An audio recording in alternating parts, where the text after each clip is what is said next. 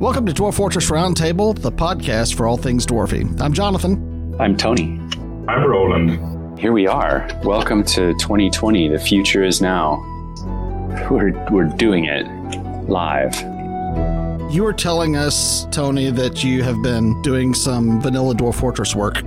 Yeah, so I was kind of figuring, since the new release will come out and I'm not going to want to wait to try it out, that since I've been so reliant on tile sets and all of the cool stuff that people have done with like Lazy Noob and Meths packs and that sort of thing, I thought I would go jump into this game in straight up vanilla mode and, using no plugins, no tile sets, only a few modifications to, turn sound off or whatever.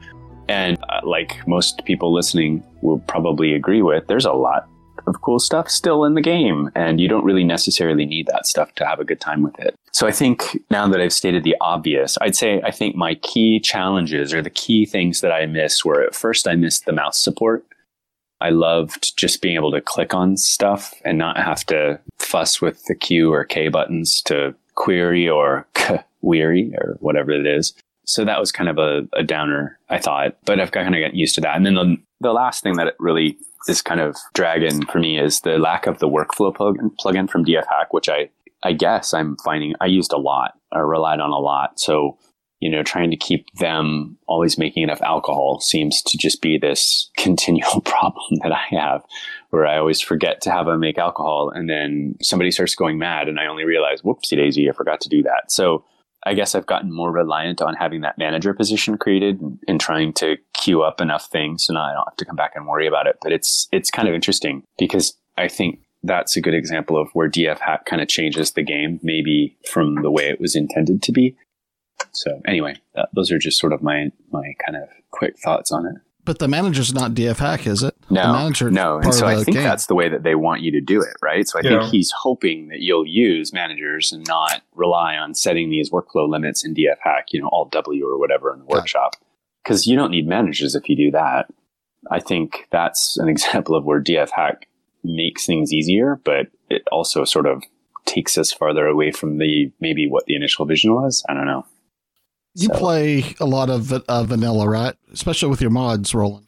Yeah, I have two versions. One is the Lazy Noob pack, and the other is just straight up vanilla, where I try to edit RAWs and do crazy things. And I totally agree, because the first time I started it, I forgot that in the real game there is no mouse control. And I spend way too much time clicking on a workshop and wondering why it didn't just work.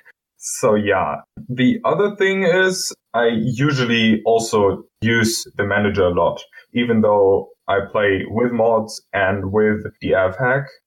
I think the manager is quite a nice thing. And DFHack, I don't know if I actually use it that much. I mean, sure, for mouse control. But the whole workflow situation that is implemented in it, I don't know about that. Never used it. It sounds like you two have a similar take on it, and that the mouse control is the biggest thing that you miss. I really didn't miss the mouse control that much. I'm doing the same thing. I've got a couple fortresses that I've done, and I've got one that I'm working on now, like in its 5th year, that is vanilla DF. Except the biggest thing for me is the labor management. And I can do it. I know how to do it, but I just can't get over the fact that it annoys me so much that I use Dwarf Therapist. I'm hoping the new release uses the same labor management system so that Dwarf Therapist will still work. The keys, the lack of mouse support, it doesn't bother me at all. I don't like the mouse that much anyway. Whenever I'm editing and working with a computer, I'm a keyboard shortcut kind of guy all the way. Yeah, for me, it's just like querying the workshops or whatever, or trying to figure out what something is on the ground. I like just being able to click on it and have her click on a workshop to be able to do it, rather than have to hit Q and sort of like move because it always, whenever you use Q, it always puts the cursor in a certain position on the screen. So you've got to then scroll up to it or whatever. I mean, it's not a huge deal, and I've gotten kind of used to it now, but yeah, that's one of those things where I was like, oh yeah, it would be pretty cool. But, I don't know if I'm going to end up preferring ASCII to the tile sets. I still really like the Phoebus tile set. I think that's been my favorite from the start and continuously. I like the fact that the tile sets are able to differentiate more clearly between, for example, one type of stone and another type of stone. It can have a slightly different shade, where the ASCII doesn't seem to do that as well. But then again, it may just be that I'm not still fully immersed in the ASCII yet. I'm going to continue doing it probably for the next few months until they get the Lazy Noob pack updated for the new version that comes out. Yeah, we've talked about Therapist a lot. It's so funny. Having access to it, I never use it. I mean, I really never use it. I don't find the in-game work assignment thing too complicated. If I see that they're not doing something, I just go and find some rando idiot that's not doing anything and just assign them to that job.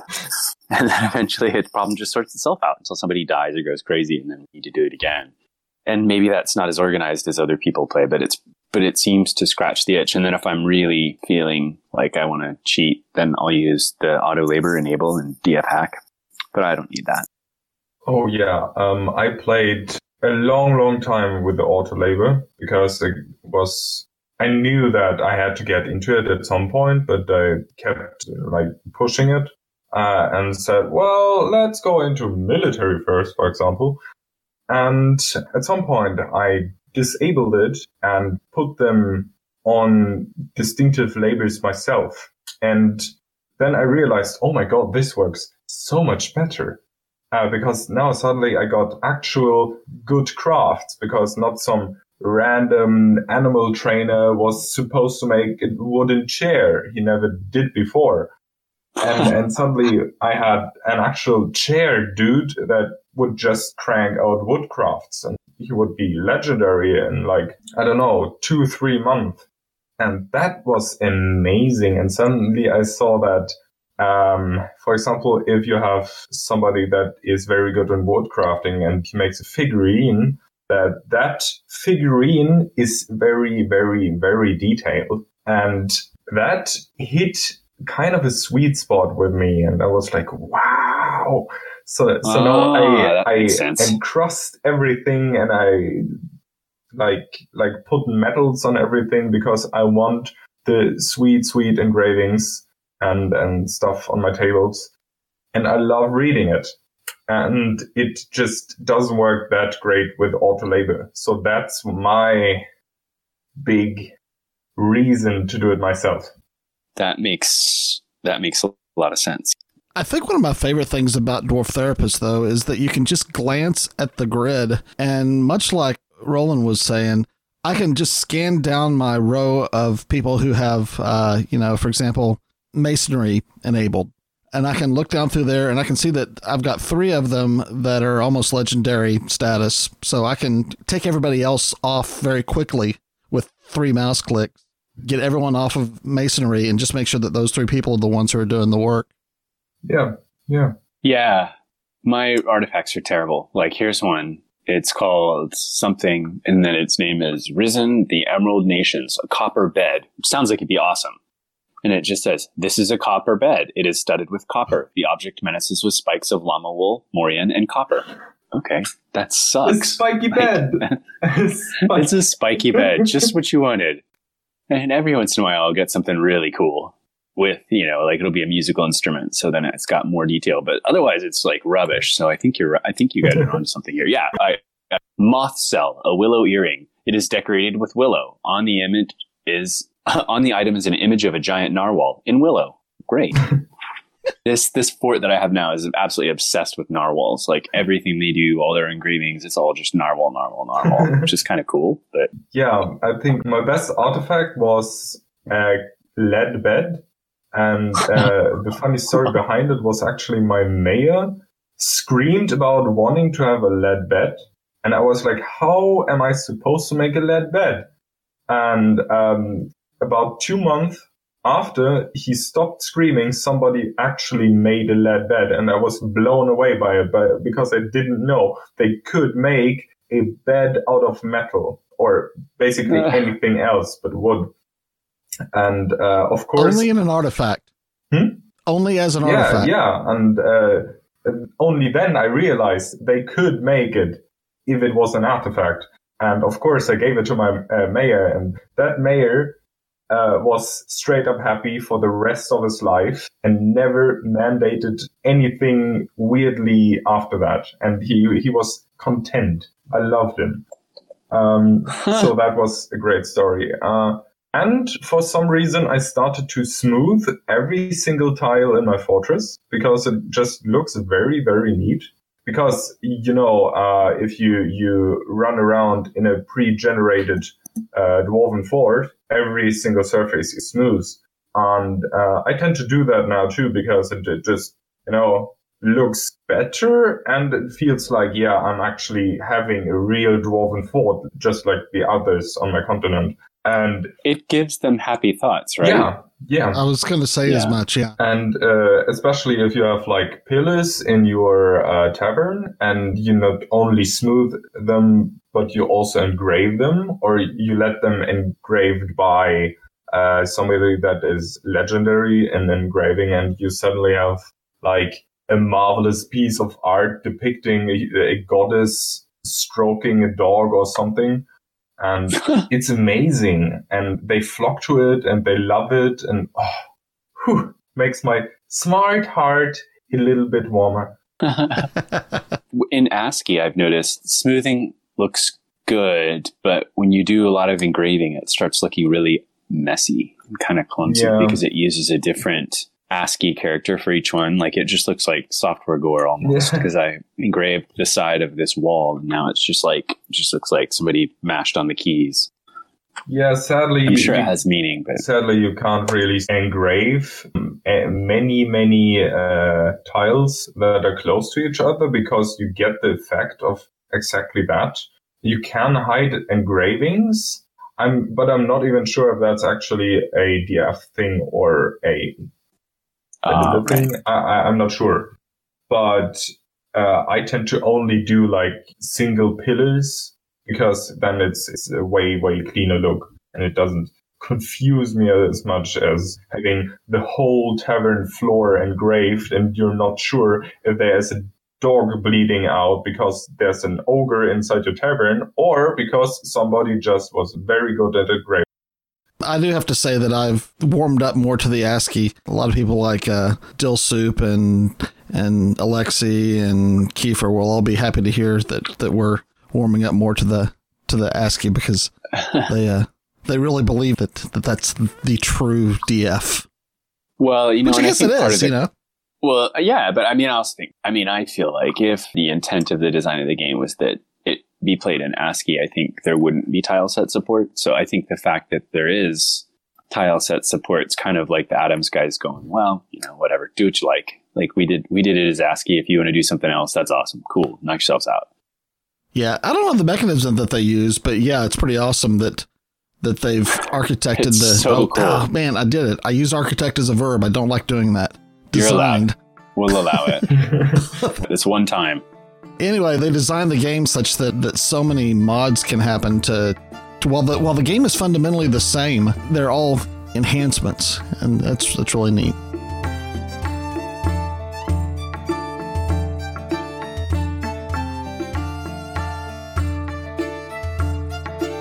We wanted to do a deep dive on the dev notes in this episode. We touched on it a little bit with our meeting last week, but we read the dev notes closely and are trying to glean between what they talked to us about in the interview that we had and what they released on January 1st in the dev notes, trying to glean what we're going to be getting when they do release it. I was really happy to hear that the release is coming in January because that was my pick in our when is the release coming informal pool that we had. So that was fun to hear it. And I didn't coordinate anything with the Adams brothers before they came on. That was completely a fluke. There we go. If I recall, they actually refused in the podcast itself to give any to say it, true hint. Yeah, they didn't. Yeah, like as far as like what day in January or they wouldn't even commit to January in the podcast. Oh, right. Yeah. No, that's right. We found that out afterwards, didn't we? Yeah. Well, maybe they felt like they didn't want to let me down. No, I told them I had a lot riding on it here. That was what this was. No, but it's cool. So when in January? What do you think? beginning, end, middle? It's definitely not the beginning. Definitely not the first 12 days of January. No, sadly not. So it already counts as at least middle of January, but I expect it to be around the last week of January, to be honest. There's going to be another Dev Notes, if he follows his schedule, released here in a couple days. Unfortunately, I checked this morning and it's not out yet. But yeah, it'll be nice if he gets it out this week. And maybe we'll get a better idea whenever the next Dev Note set comes out. Yeah, for sure. I was imagining, like, whenever I see January release, my immediate thought is, January 31st. And that's because that's what I would do. It looks like, though, that they are going to be holding off on some features because they really need to get to working on the Steam Itch release that was announced about a year ago. That's cool. That's going to be fun. I mean, that's going to be a big thing, I'm sure, for them because, well, we saw they were pretty transparent about why they wanted to do it in the first place. So I'm sure that that's still something that's very important. So cool. I was glad to see it, and it's going to be exciting to see it. I'm assuming come into Steam this year. It's going to be a big year for the old Fortress, and I kind of wonder if we'll be seeing releases more frequently if it's on Steam, because I know they talked about version numbers and how to play nicely in the world of Steam with that. And so, I wonder if we'll have Dwarf Fortress, version 20, version 40, version 80 or whatever. Would be interesting, yeah. Also, as soon as it hits Steam, I just assume that more people will more openly talk about it, because this is quite a niche. I wanted to say franchise, but it's not a franchise. A niche group of people, and as soon as it hits Steam, I guess it will be more come into the light of things. Maybe not. Yeah, I mean, I think there will still be challenges for people with the interface. And I'm imagining the Steam version is going to come prepackaged with graphics, which will probably, maybe draw people in initially. But I still think, pending mods or whatever, I think the interface is still going to confuse people. Yeah. And I mean, that's, every game's got a learning curve. And I don't think this one's that difficult compared to some of the other games out there. Like, I mean, for people playing things like, I guess it's different, but games like Dark Souls, I mean, come on, those games are super popular and they're incredibly difficult. So I don't know. I think there's harder games out there for sure, but I think the interface and just some of the inconsistencies and stuff people might find complicated. This one comes in with a reputation to start with, though, because it's fairly or not, it has a reputation, and it'll be interesting to see once it goes on to Steam. There's going to be the first initial surge of people downloading it. I'm more interested to see how the sales are of it, 6 months down the road after the initial.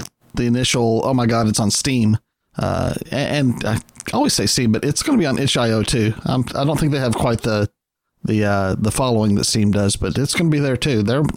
They probably are more of a better fit for Dwarf Fortress anyway, because it's more of a indie population on itch.io anyway. Yeah. Yeah. I mean, well, yeah. But I mean, Steam is huge. Like you can't argue with numbers when it comes to Steam. No. There's just so many. Everybody and their dog has Steam installed. Everybody and their dog. Yeah, indeed. Yep. Indeed. That's 2 copies for every person with a dog. Heard it here first. Sorry, cat owners. So I'm curious. But yeah, I think, as I say, on that, like, I feel like I've been playing this game now for enough time to think I should know how to do things. But I just learned about fruit and designating a zone for fruit picking. I never knew that was a thing. So as a consequence, I would embark into these places with all these awesome fruit trees, and I could never figure out why the dwarves, when I tell them to go gather plants, weren't getting fruit, at least not regularly. But then I just started designating fruit areas, and it's been amazing, except for the one time somebody got stuck in the tree and died up there. But now I don't let them pick the fruit from the trees. I let them pick it up off the ground. Yeah, that was cool. Like there's an interface thing that doesn't make much sense to me, but okay, cool, whatever. Yeah, there does seem to be some overlap between creating a zone for gathering plants, including the fruit, but a zone for gathering, and also sending someone out to explicitly gather a plant with a designation menu. Yeah, DP or whatever. That's how I'd always done it. Mm-hmm. Me too, until I never recently. really knew about that until I just always thought it was DP. But I guess DP is for very specific, like ground plants, or I don't. For berries on a bush or things that just lay around. But if you actually want to pick, for example, apples, you have to make a step ladder or wait for them to fall down. And I heard about it. I saw that there are some things implemented that I just assumed would be for picking fruit. But when I actually did it the first time and I saw somebody using a stepladder, hauling it outside, putting it under a tree and picking apples, going inside and eating a fresh apple, I was so amazed by it. I sat there and was like, what? Amazing. Why did this guy do this? One of the great things about gathering plants and with a zone is once you set up your still to automatically repeat brewing from plants and from fruit, you get some amazing concoctions of wines and beers. You'll have like cranberry wine and just all kinds of neat stuff that you wouldn't have thought of. It ends up being much better than just mushroom beer. Yeah, indeed. This is also something I like to do, just read about things in the game. I like flavor texts and informatics in the details.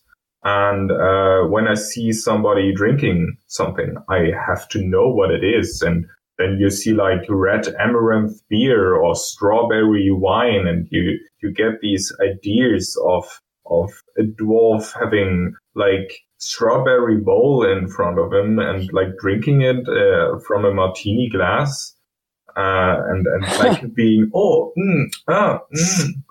and being like weird about it.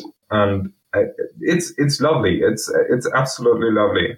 And they also get like very positive thoughts about it, because hey, now I can eat some strawberry wine and potato chips or whatever. How do you see what they're drinking?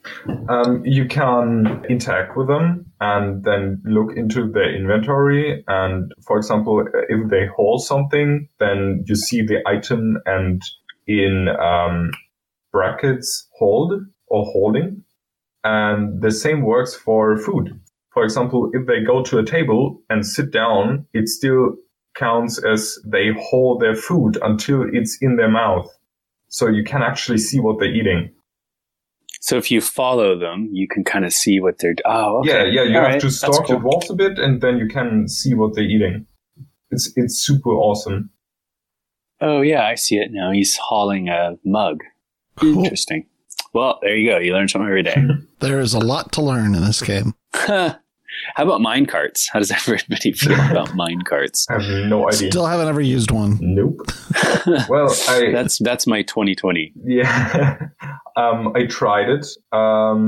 Just a simple trail. Just take your minecart there, push it over there, put, I don't know, stone in there, push it back. That's it. And somebody died. I don't know how they died. They just got mangled by the minecart. And I was like, you just push it from A to B. There is not even a hill or a slide down or anything. It's just how? So like we were just talking about. So I was trying to figure out what this guy was drinking. So I saw in the thing that he was drinking. So I toggled him, and then I hit G, and it showed that his current action was drink, and then I just hit enter, and it showed that he had bayberry wine and his chert mug, and so he's carrying around the chert mug, and yeah, he's got bayberry wine in it, 2 units, which is a lot for see, isn't it awesome? 5 a.m. or whatever we are actually drinking, and you go like, oh, you have this drink made from this guy in this mug made from that guy. Awesome. Yeah, and this guy's eating plump helmet roast. That's exciting. That's really cool. Oh, okay, here's a question I'm hoping you guys know, and if you don't know, I maybe somebody can write a comment to us or whatever and tell us. But how do I see, like this guy's eating plump helmet roast? Where is that in my stockpiles? Because if I go to kitchen, I don't see roasts anywhere. I just see vegetables, fruits and leaves, seeds, drinks, and meat, fish, other. But it doesn't show me the roasts. It's supposed to be... The roast is a prepared dish, isn't it? Yeah. You toggle it with U for the stockpile. And if you haven't toggled it, then it's probably still stocked in your kitchen. I see. Okay. Interesting. That brings up another question that I have. Is there a drawback to just letting things pile up in a workshop? No, I suppose not. But so I think they work slower, don't they? Well, do they? They don't really know where it is or so.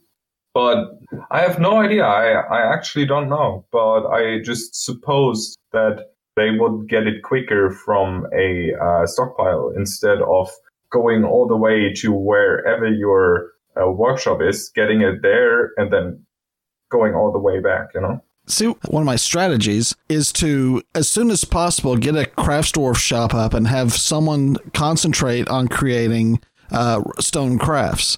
And that way they become more and more adept at it. And before too long, they're making all these wonderful, masterworks of craftsdwarfship. And they're making them really fast. Well, recently I was doing a fortress and I realized later that I had run out of space in stockpiles to store these craftworks. And whenever I had a caravan come in and I set all these crafts to trade, all of the dwarves for hauling went straight to the craftsdwarf's workshop, and it was just a beeline to and from the caravan or the trade depot to that particular workshop. And I realized if I put that workshop right next to the trade caravan and just have them making all these crafts, I might be gaming the system a little bit, in which I can pretty much instantly have everything there in the trade depot without any hardly time at all for those dwarves to be spending doing the hauling. Yep. Yeah, I'm pretty sure it gets a debuff on it after a while. I think it's CLT or something, which I think indicates that it's cluttered. And if it's cluttered, I think they don't work there, or they won't use it, or they won't work as efficiently. So I think that you don't want to do that. I think you still do want to use stockpiles to get it out of the workshops, but I think there's pretty high tolerance for how much you can do. If twice a year you clear it out because of the caravans that come in and sell everything to the elves and to the actually, in vanilla, I've not had elves come and visit me. I've just had humans and dwarves, which I thought was odd. That's odd.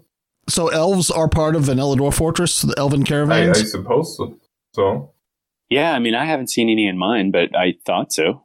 Yeah, I mean, I have to say in my vanilla world here, right, I haven't seen any. I don't see a lot of elven worlds in this, or I don't see any elf villages here. So maybe that could be part of it. Maybe the elves are all dead in my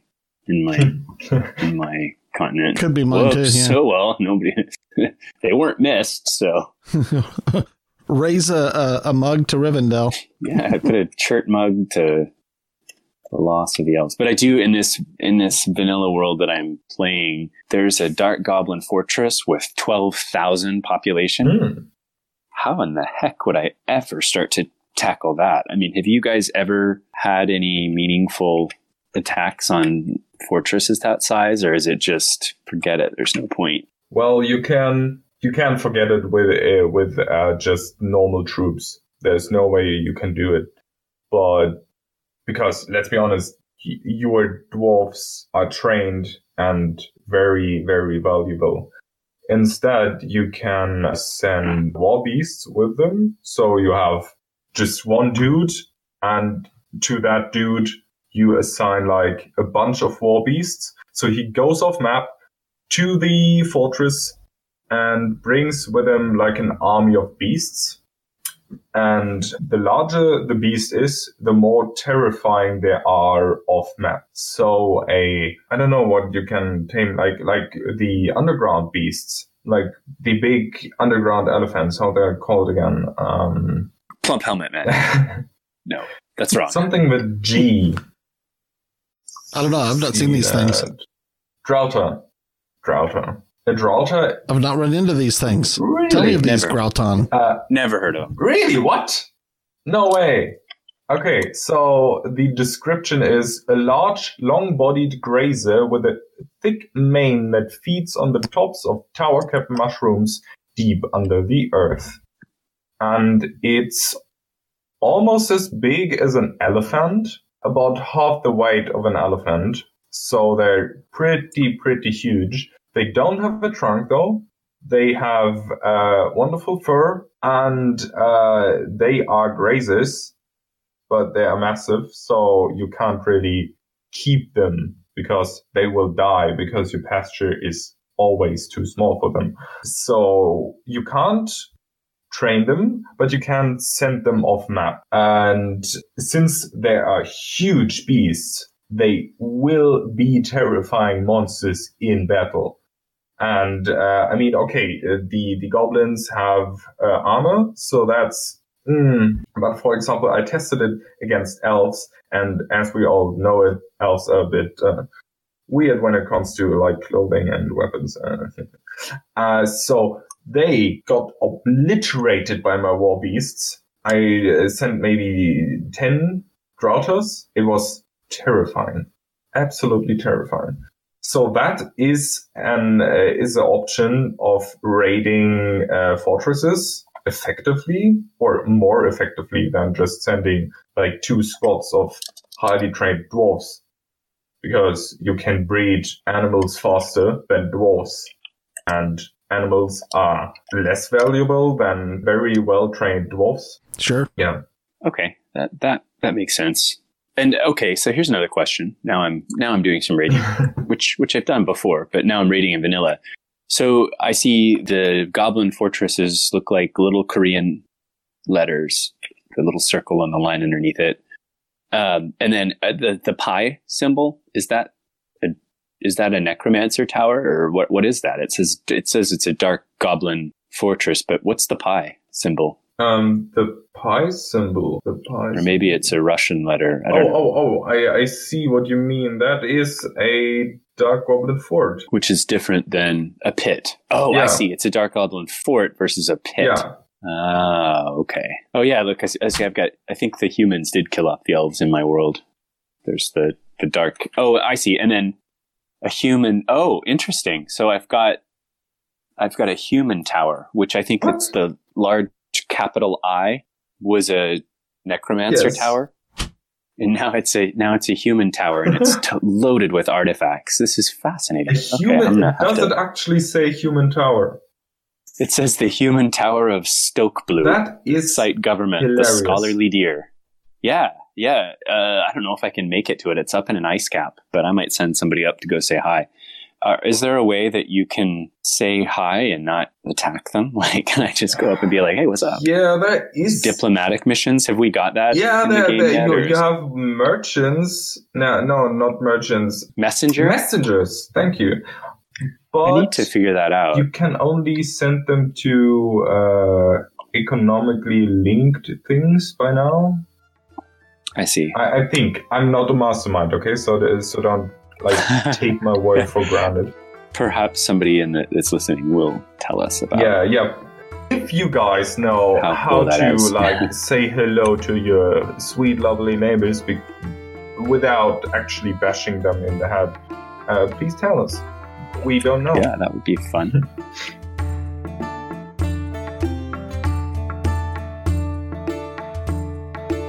So, necromancers.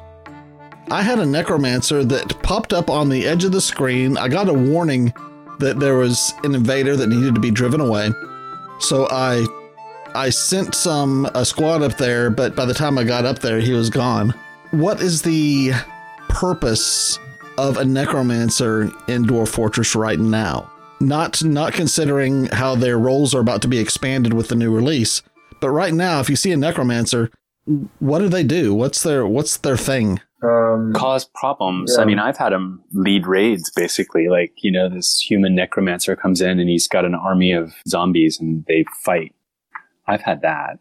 Yeah, the necromancer themselves tend to be a bit, easily scared off. So when they stumble into your map without enough support of zombies, then they will just rush off again. But if they keep coming into your fortress or onto your map, you know that in the next 2 seconds, there will be a lot of zombies coming. While the necromancer themselves are not a threat to your dwarves because, well, okay, maybe they're immortal, maybe they have picked up some fighting skills, but if you have a fairly young world, it's not very common that they are good at fighting. And they don't usually have any armor, so a good swing with your sword will kill the necromancer, but it will not kill the zombies. And that is the problem. The zombies will just rush in, kill your military, and then linger around until you kill them. Because if you kill the necromancer, you basically killed their head. So they don't have any way to go to because the necromancer is dead and they don't have any leaders to lead them anywhere else but your fortress. So they just stay on your map, which is bad, I assume. Do your dwarves fear them? Yeah, of course. Yeah, they don't like them very much. They are afraid of them because they are undead. And I mean, if you have a discipline skill high enough and your dwarf is a bit emotionally numbed by specific things, for example, seeing a lot of undead things or dead things in general, then they will not freak out that much. But if your fortress is fairly new, you have nothing prepared for it, and then suddenly shambling, rotting undead will come, your dwarves will have a bad time, even though they're walled in or you made them. You won, basically. You killed all the zombies. They will still have a bad time because all these zombies will stink everything up. You have to clean it up, and your dwarves will not be happy about that. Cleaning up outside is tricky for me anyway. I haven't really figured out how to clear up, if you have a siege right out in front of your fort, there's just corpses everywhere, and my dwarves don't seem to want to get rid of them. So usually the best thing is if the corpses are far enough away from your entrance, just let them, ignore them. But if they are too close to your fortress, then a random, fisher dwarf or woodcutter might stumble over them and will get more bad thoughts. So you have to clean them up. It's somewhere in the orders, is it a small O or a big O for orders? I think it's a small O. Yeah, current standing order. Dwarves gather animals, dwarves gather food, furniture. Yeah, it's somewhere about refuse and stuff, and you have to set it to not refuse, to not ignore them, but to claim them. So they will automatically hold them to a stockpile that is far enough away from the entrance. Yeah. So is goblin gore considered refuse, or are they considered corpses? Goblins? Dead goblins and dead siege perpetrators. That is considered both refuse and corpses. So corpses is when you have a full goblin, but if it's just a finger or a blood-spattered, mashed up foot, then it's more of refuse, I think. Okay. But you can basically just do a stockpile of various disgusting things outside. At least that's the way I do it. So do I have to worry about this necromancer in particular coming back with a bunch of zombies because he found me? Yeah. Well, probably. In general, yes. So, but if he came in, it already means that there is somewhere a tower next to your map. So yes, great. You might have a problem there. You might want to prepare a zombie squad. Make sure you have friends to get you ready.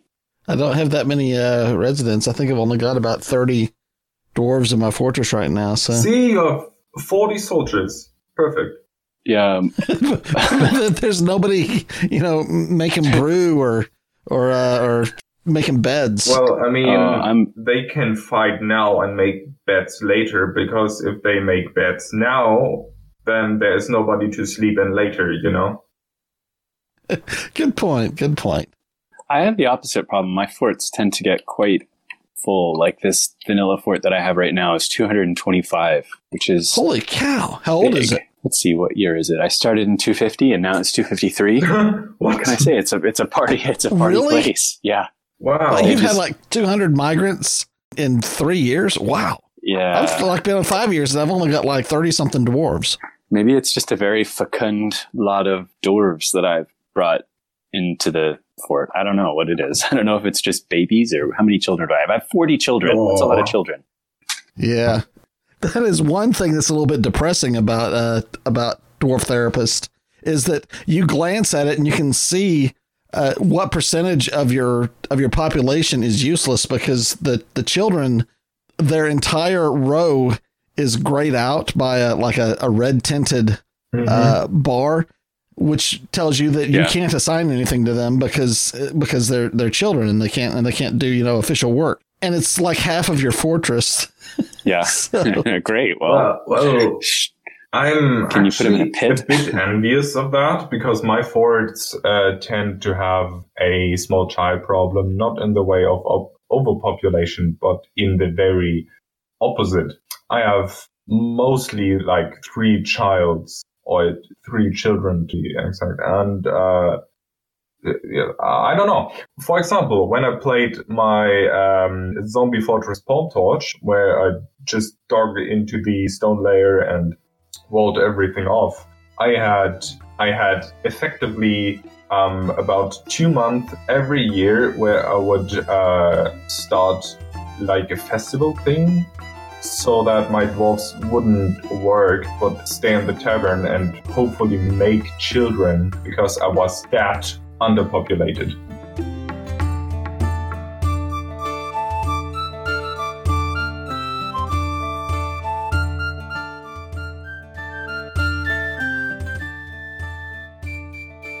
Okay, so Roland, got anything else you want to talk about before we wrap things up here? Yeah, I'm thinking. I think I had something, because I'm trying to get like all my friends into Dwarf Fortress, and there was a post on the Reddit about somebody that caged like 30 beasts and mega beasts and titans and werebeasts, and he had like a massive zoo of stuff. And it was amazing. And he told everybody how he made it. And he made like a labyrinth where they would go in and he could cage them. And yet like every single cage trap was webbed, which is an amazing feat at its own, I think. But then he would just chain them up and wall them in so they would stop trying to get out and wallow in misery, basically. And yet it was amazing. And now he wants to make a like a beast tournament where he goes around and pits 2 or 3 of them into a room, seals them off, lets them fight, and publishes what happened. So like a tournament of gladiator beasts, basically. And I showed it to my friend. It sounds quite dark. Yeah. It's like cockfighting or dogfighting. And I showed it to my friend, and I was amazed by it, like, oh my God, it sounds so good. And he was horrified by it, because like, no, those beasts, don't let them fight. They're friendly. And I said like, no, they're not friendly. This is like a swallow with gouged out eyes that spits fire and eats your dwarfs or something. He was like, well, maybe it's cuddly. And no, it's not cuddly. It's not a friendly Ren, Object Testing Arena is savage. There's no question about that. All right. So I guess we will call it a episode, and it's great to be back for another season, I guess you'd call this. Of we'll call Dwarf it a season. We'll call it a season of Dwarf Fortress Roundtable. And, I'm really hoping that before we have a chance to record another episode that they will be a release. Maybe not. Maybe it will be afterward, but as soon as that thing gets released, we're going to be digging into it and seeing what we can find out about it and playing lots and lots of Dwarf Fortress because other parts of our life are less important. True. Yes, indeed. Awesome. Well, all right. Until next time. Ciao, folks. Yeah, until next time on Dwarf Fortress Roundtable. See ya. Bye, everyone. Bye, Thank then. you. This has been Dwarf Fortress Roundtable, the podcast for all things dwarfy. You can find all our past episodes at dfroundtable.com. Please stop by and leave a comment or suggestion in the comments section for this episode. While you're there, you can subscribe to Dwarf Fortress Roundtable or find us in the podcast service of your choice. Music for this episode is from filmmusic.io. Sky Q Ellen and Folkround are both by Kevin MacLeod. You can find more music from Kevin MacLeod at incompetech.com. Please consider donating to the creators of Dwarf Fortress at bay12games.com. If you'd like to help support Dwarf Fortress Roundtable, you can find us on Patreon. Links to all of these are in the show notes. This is an Almondwood podcast. All Crafts Dwarfship is of the highest quality. It is decorated with larch and encircled with bands of almondwood and elkbird leather. This podcast menaces with spikes of larch. On the podcast is an image of Zazit Beach Treaty, the dwarf, and dwarves in basalt. Zazit Beach Treaty is surrounded by the dwarves. The artwork relates to the ascension of the dwarf Zazit Beach Treaty to the position of queen with the light helm in 248.